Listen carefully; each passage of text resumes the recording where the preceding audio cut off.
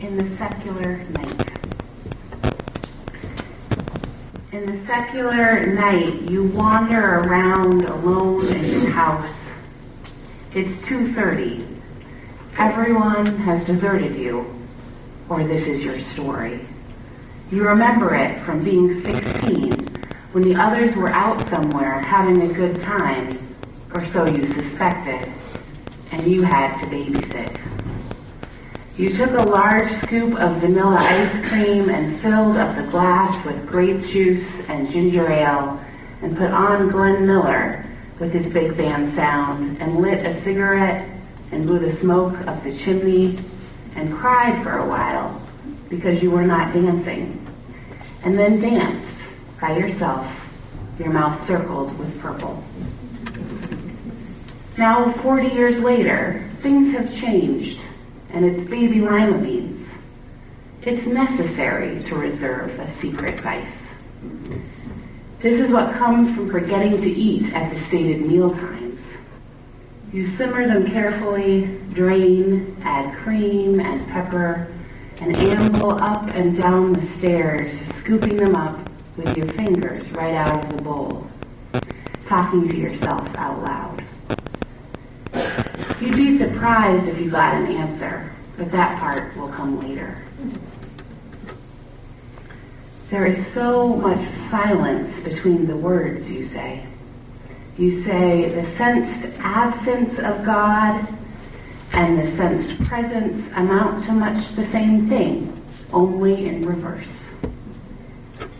You say, I have too much white clothing. You start to hum.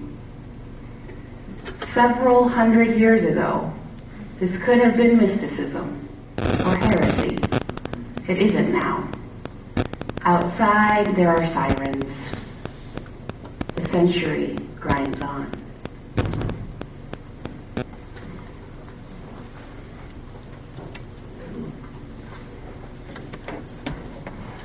Put this design in your carpet. The spiritual experience is a modest woman who looks lovingly at only one man.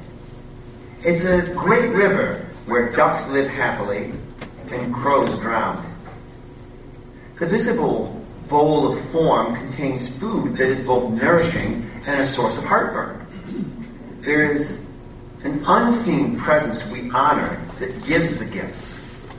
Your water, we're the millstone.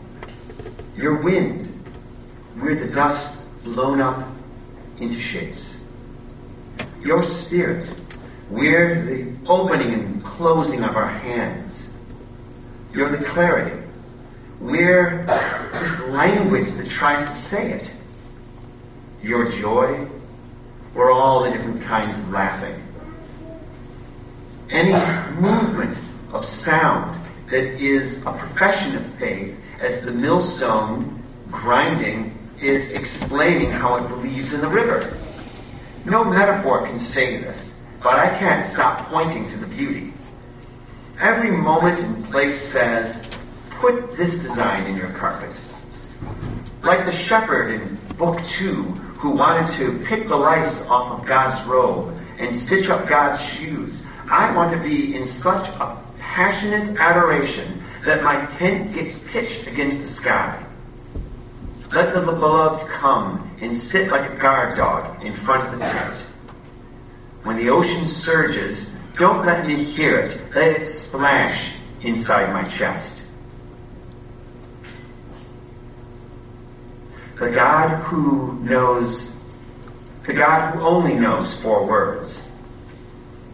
Every child has known God. Not the God of names, not the God of don'ts, not the God who ever does anything weird, but the God who only knows 4 words and keeps repeating them, saying, come dance with me. Come dance.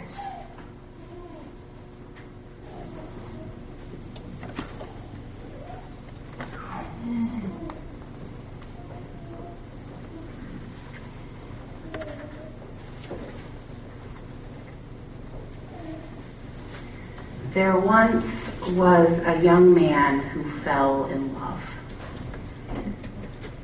He was a poor boy from a poor family, and when his father died when he was a teenager, this man went to work as a baker's assistant to support the family. Several years later, when he was 21, he caught a glimpse of a young woman while making a bread delivery. And that glimpse was all he needed to fall in love. He was smitten. She didn't know he existed. And she was from a noble family, so even if she knew he existed, their relationship would not work. It was not a time or a place where noble women and baker's assistants get a happily ever after together. This young man had always had a gift for poetry, and he started writing poems about the woman he saw that day, poems that celebrated her beauty and poems that expressed his longing. And he sang the poems as he made his deliveries around town, and they were very good. Other people started singing them too, and they became popular throughout the city. This newfound fame did not satisfy the young man. He wanted his impossible love. There was a legend in the city that if anyone kept vigil, stayed up all night for 40 nights at the tomb of a certain saint, he or she or they would be granted their heart's desire. No one had ever successfully done this, but this young man was lovesick and had no better ideas. He didn't know what else to do. So one night he left work and went to the tomb. He willed himself to stay up all night, putting hope in the legend. And he stayed up all night that night and was awake all night the next night and the next night and the next night. And somehow, the story goes, he did not sleep at all for 40 nights. His love was that strong. And when the sun rose on the 40th morning, the angel Gabriel appeared to the young man and told him to ask for whatever his heart desired. The legend was true, and his wish would now be granted. And what happens next changes the story from a run-of-the-mill fairy tale to something else. The young man was stunned by the appearance of the angel. The angel was so much more beautiful, radiant, glorious than anything he had ever seen before, including the woman who had inspired this impossible task in the first place. He questioned all of his previous hopes, and his heart's desire shifted. He no longer wanted the young woman's love. He said, "If God's messenger is so beautiful, how much more beautiful must God be? I want God." And the angel Gabriel directed the young man to a spiritual teacher who would help him know and love God. The young man rushed off and began his studies with that teacher later that day. This is the legend of the spiritual awakening of Shamsuddin Muhammad, a 14th century Persian mystic and poet who wrote under the pen name Hafez. We've heard a couple of his pieces already today. His words were the chalice lighting, and Chris read a poem just a few minutes ago. He writes that we are here to surrender to love and joy. He writes that God is constantly inviting us to dance. Like many in mystical traditions, he spent his life falling in love with God, with the mystery, with the love that holds us all. And now I have a second story of a mystic. This is the story of Jalaluddin Rumi, who lived about 100 years before Hafez in what is now Turkey. Like Hafez, he was a mystic and a poet and part of the Sufi mystical tradition in Islam. Our introit this month is his words set to music.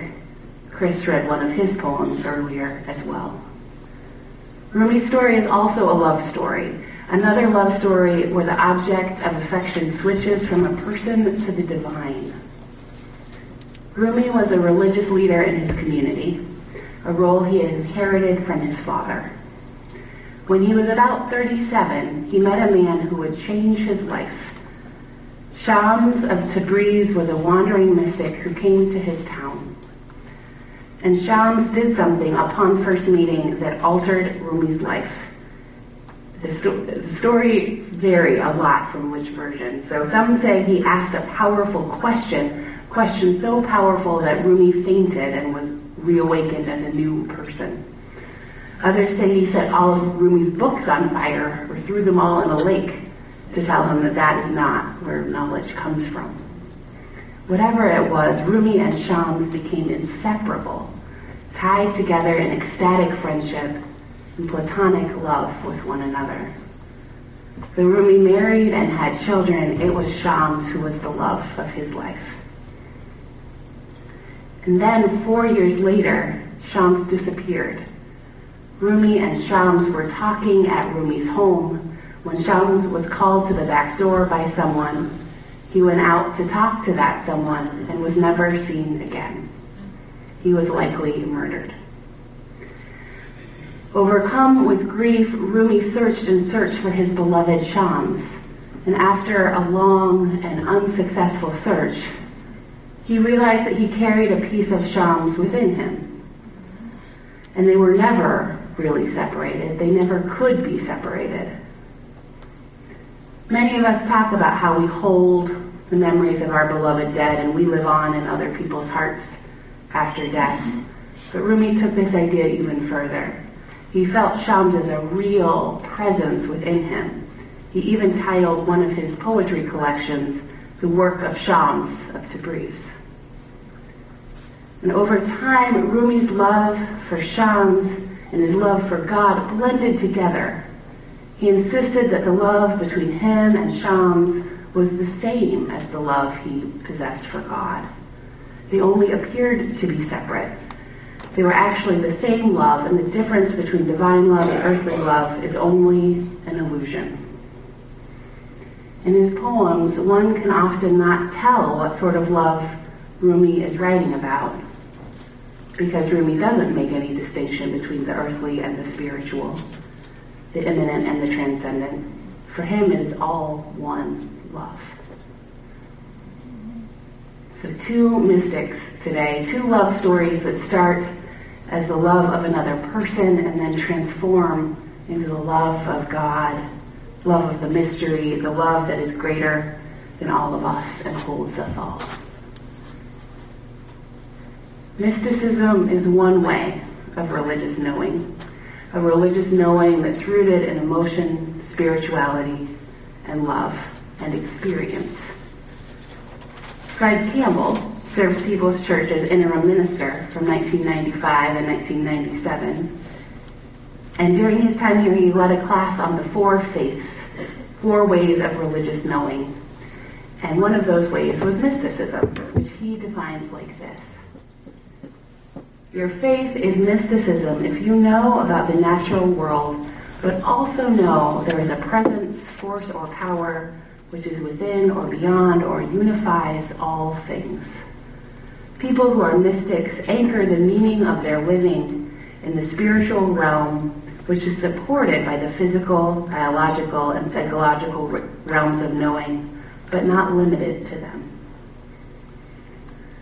Other good definitions of mysticism include new ways of knowing and loving based on states of awareness in which the holy becomes present in our inner acts, and the realization of a union or unity with or in something that is enormously, if not infinitely, greater than the empirical self.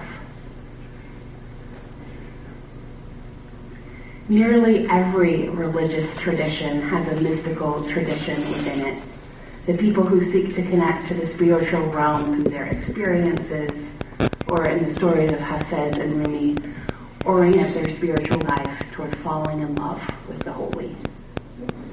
There are mystical elements and mystical traditions in Hinduism, Taoism, shamanism, Christianity, Judaism, Islam, and more. And if you look at the texts, the poems usually produced by the mystics in all of these traditions, that they sound really similar. The efforts people have made to put words to what is seen and felt and sense echo one another and repeat with variations across time and space throughout the human experience. There's a subset of humanity that seems to just be wired this way. I count myself among them.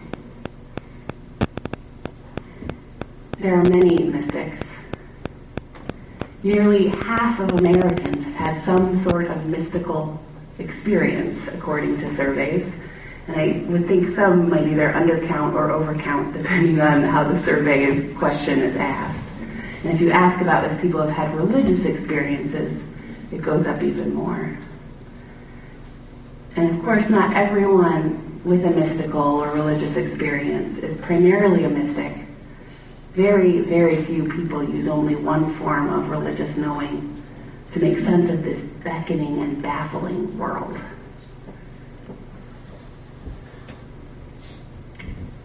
Not all Americans or half of Americans are being visited by angels and given promises and staying up all night, or having the love change around from human to divine to human to blurring all together. Mystical experiences don't always involve the spiritual pyrotechnics of some of the stories I've told you already. They often look like that quiet certainty of Rumi realizing he holds pieces of Shams within him. My mystical moments are usually moments of connection with others when I feel a larger love that I sometimes call God rejoicing.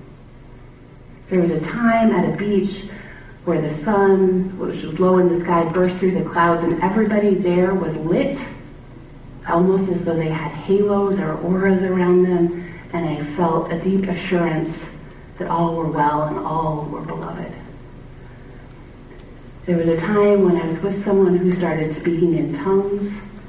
I didn't understand what was happening. I still don't really, but being present to that power and mystery was important and mattered. There are times in my work with all of you, times in worship when the music is just right and it feels like we're almost singing with one voice, or when someone shares something particularly heartfelt or heartbreaking and you can feel the whole community breathe in together and offer love to that person. There are smaller moments when someone says the thing that I didn't know I needed to hear, and for that moment I know that he or she or they is the messenger from the mystery that Rumi writes about in the poem that gave this service its title. There are the moments when I feel that we each become love's hand and feet and voice, and that is my mystical experience. Rumi writes, love is the way messengers from the mystery tell us things. Love is the mother, we are her children. She shines inside us, visible, invisible, and as we lose trust or feel it start to grow again. Much of my spiritual practice is simply trying my best to pay attention to the way that love shines within, among, and beyond us, having the presence to see that visible, invisible love. That is what mysticism means to me.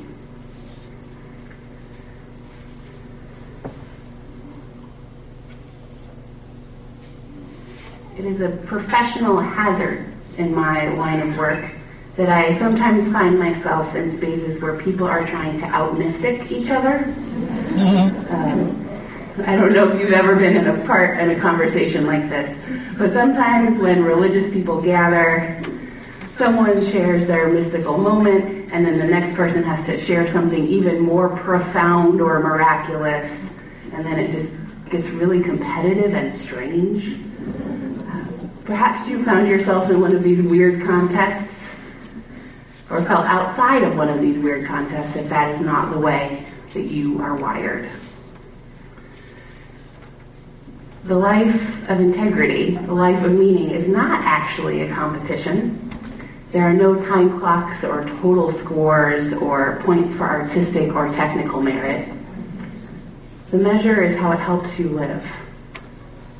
A mystic rabbi who I admire shared this passage in her memoir. She writes, Spiritual pyrotechnics, these nifty, fantastical tricks and experiences, go down smooth, and for a lot of people, they're valuable as access into a different way of relating to the world. They're a shiny toy that entices us to ask new sorts of questions and lower our guard.